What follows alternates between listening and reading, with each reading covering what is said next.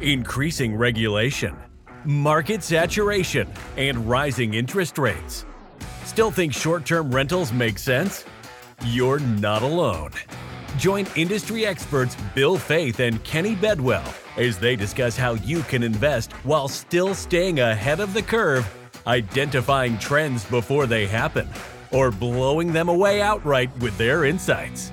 This is STRonomics. Are you looking to invest in short-term rentals in North Carolina or South Carolina? There's a lot of great markets there, but even more important, the markets are that you find the right agent, and that's where my man Tyler Kuhn comes into place. I personally used him for 3 purchases totaling over $3.5 million, and I would not look to anybody else. Just jump down into the show notes right here below the podcast, click on the link, and book a free discovery call with Tyler to explore the opportunities in both North Carolina and South Carolina today.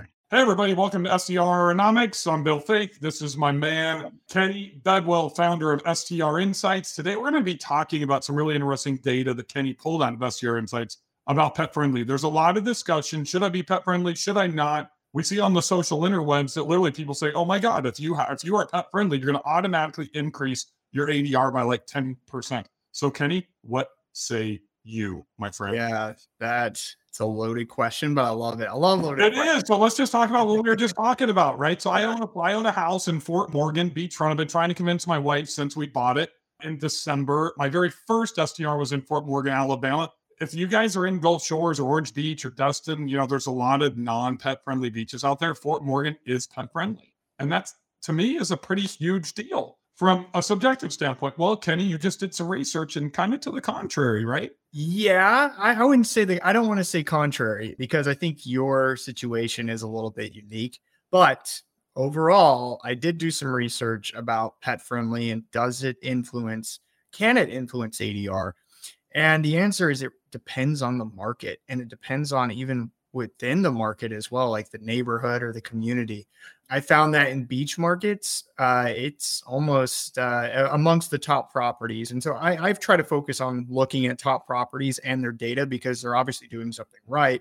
So does pet friendly kind of give them a leg up and make them a top property?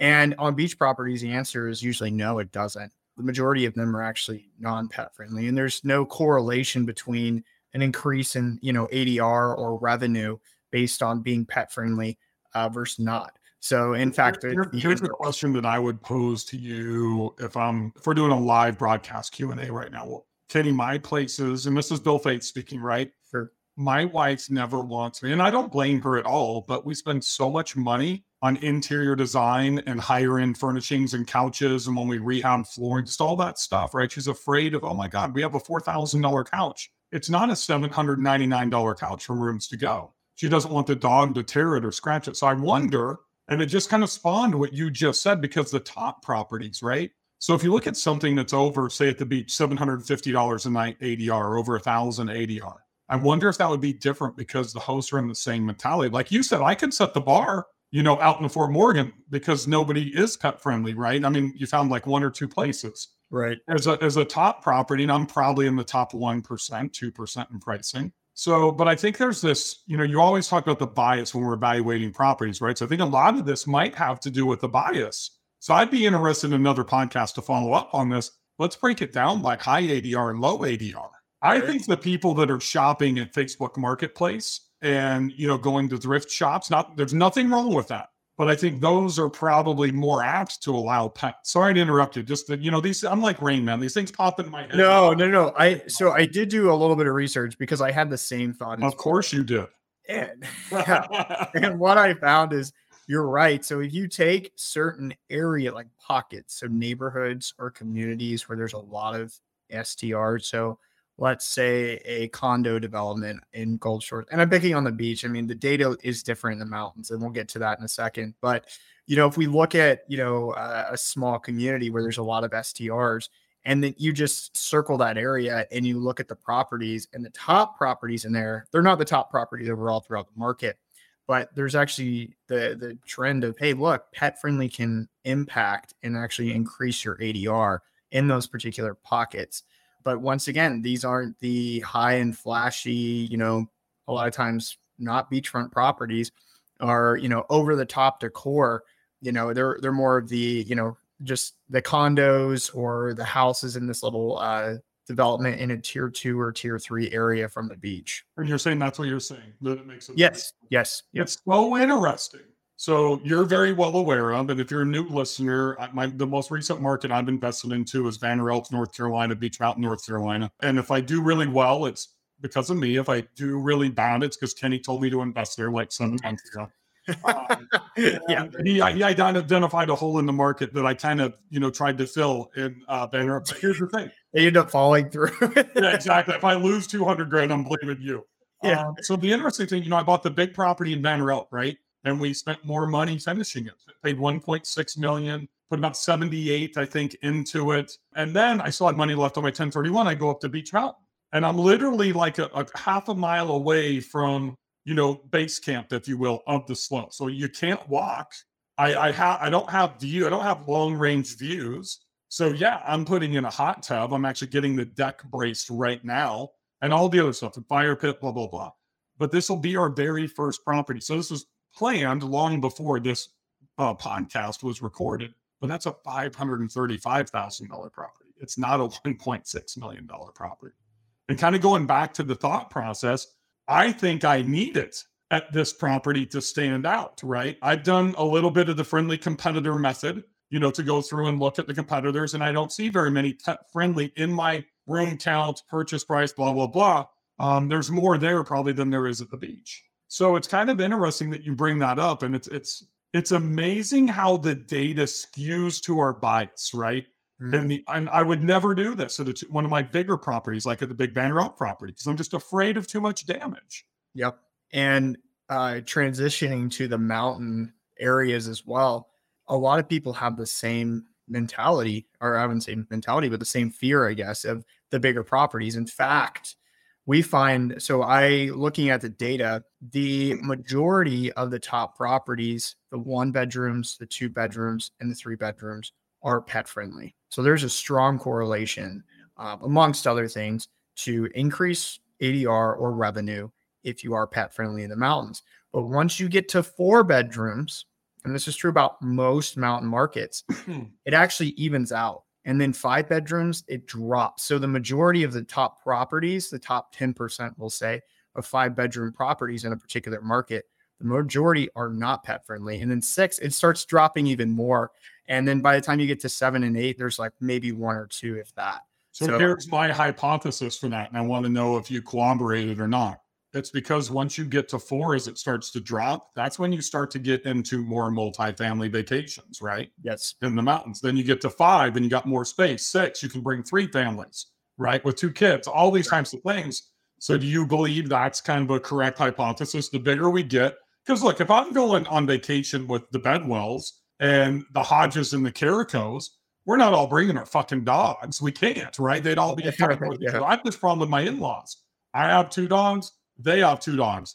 They don't get along, right? They're all trying to dominate for the right space. And we do take them to like our lake property and our beach properties sometimes. So that's always a challenge. And, that's always it's a contentious point of discussion before we go. Throw the Bedwells in there. Do you have pets? I assume you probably do. Yeah, I do. Yeah. What do you have? I have a crazy German Shepherd. A crazy German Shepherd, not just a dog. You have one of those crazy ones. Yes. So think about that. I mean, I can't even imagine like my golden doodle, who's just hyper all the time anyways, and your German Shepherd, and these other little shitty dogs that my in-laws have. It would be like WWF, right? Monday night or whatever it is. Yeah, it's so true. I think, I love that hypothesis. I wish there was a way to. Thank you, because that's a very big word coming from a college dropout like myself. There you go.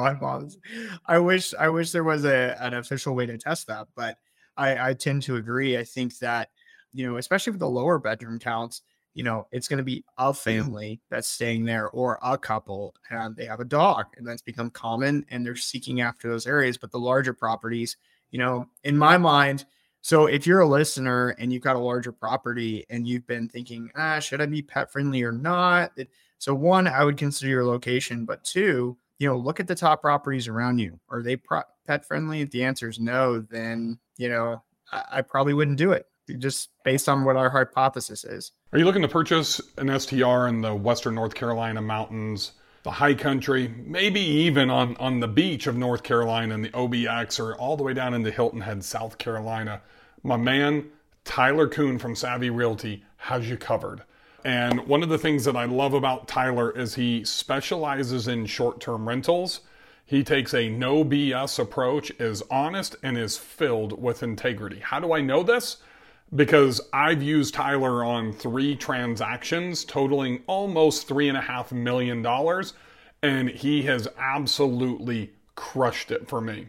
Look, if you're not sure where you should invest, he's based out of Asheville, North Carolina.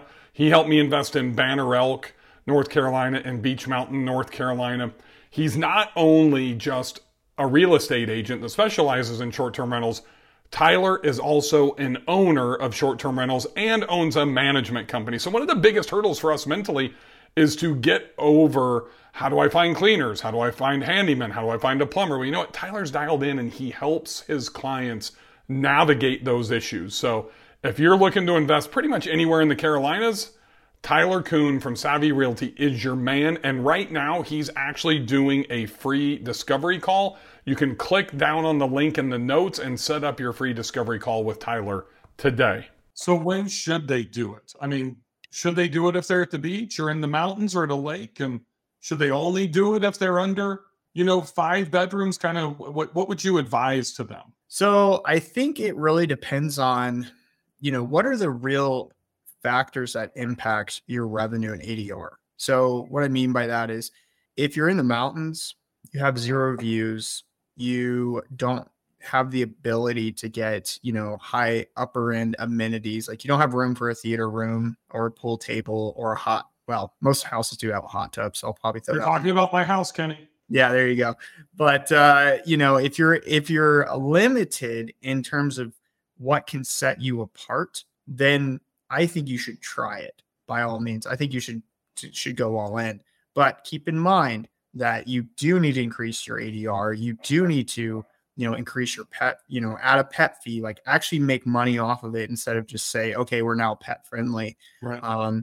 And I think it can impact your revenue and ADR in that situation. However, if you do have excellent views, you do have some sort of like value add amenities that's going to help that's unique for your property versus the property next door, then being pet friendly really isn't going to move the needle in terms of increasing your ADR. It might lead to more headache. And that's always the dichotomy, is the headache. Yeah. Right. And, I think we've all had guests sneak pets into the non-pet friendlies, and they tend to be more problems than that. I think that the stewards that ask ahead of time, the good pet owner stewards that are going to be cognizant of taking care of your property, or, those are the ones that we all dream of having when they bring a pet. So it's interesting that you bring up all those things. My house in Beech Mountain, it's small. I mean, it's a 4.2.5. It's not a 4.3. There's not enough room to have another bathroom. And it's 3 levels. So all levels very small. And we do have a couple of things going for us. There was a pool table and a bar in the basement where there's 2 bathrooms or 2 bedrooms and a bathroom. So we have a pool table. We added 2 video games. But, to really, one of my specialties is to like out amenity everybody else in markets that don't have amenities.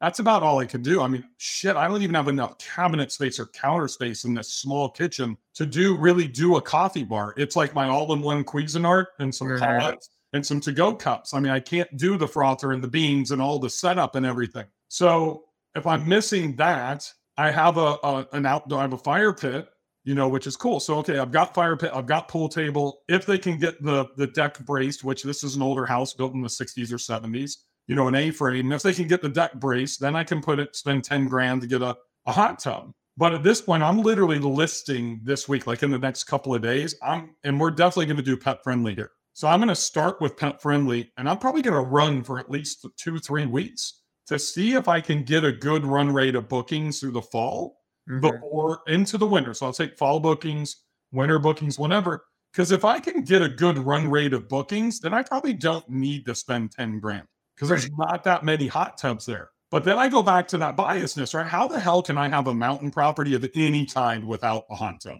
right? So then I start thinking, okay, Bill, you're the marketer, and I teach everybody you have to stack. the more amenities you can stack on top of each other, the more value you bring, the wider you spread your net for the people that actually hit that ideal buyer, that ideal guest, and actually hits your listing to be able to capture them, right? So for me, I know I'm going to own this house.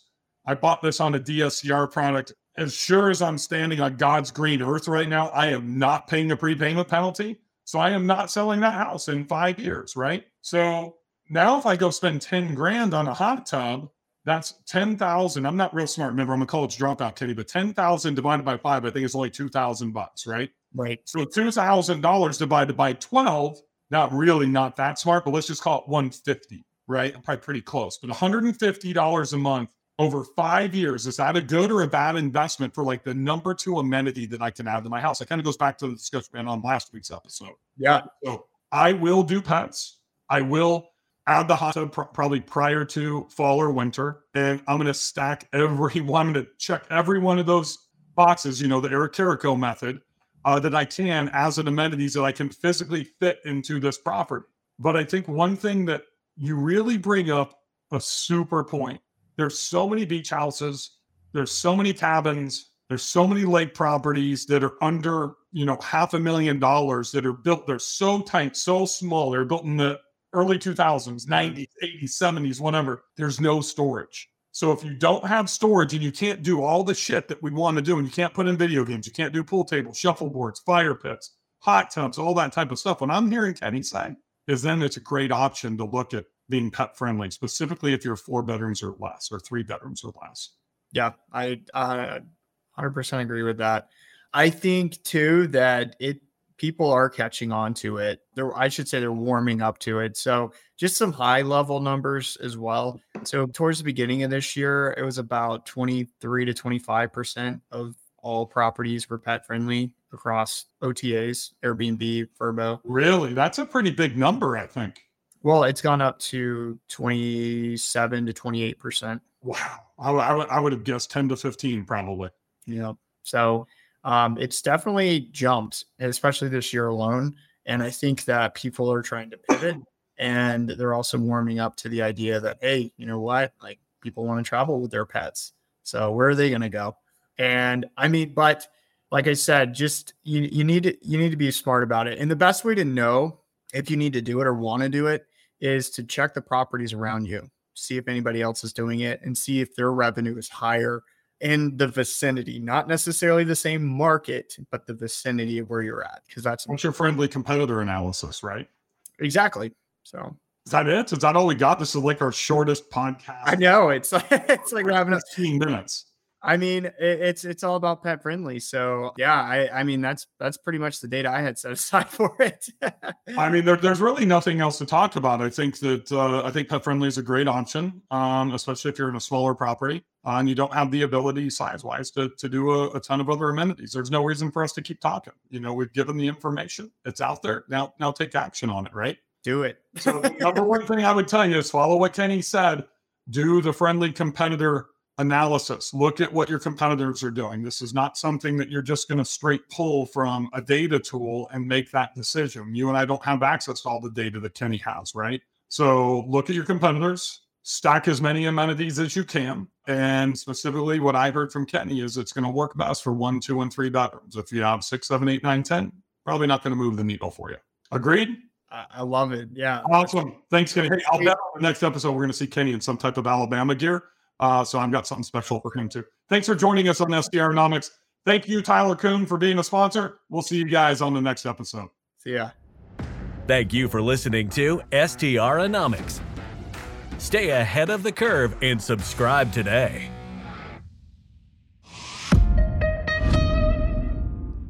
This podcast is a Hospitality.fm production.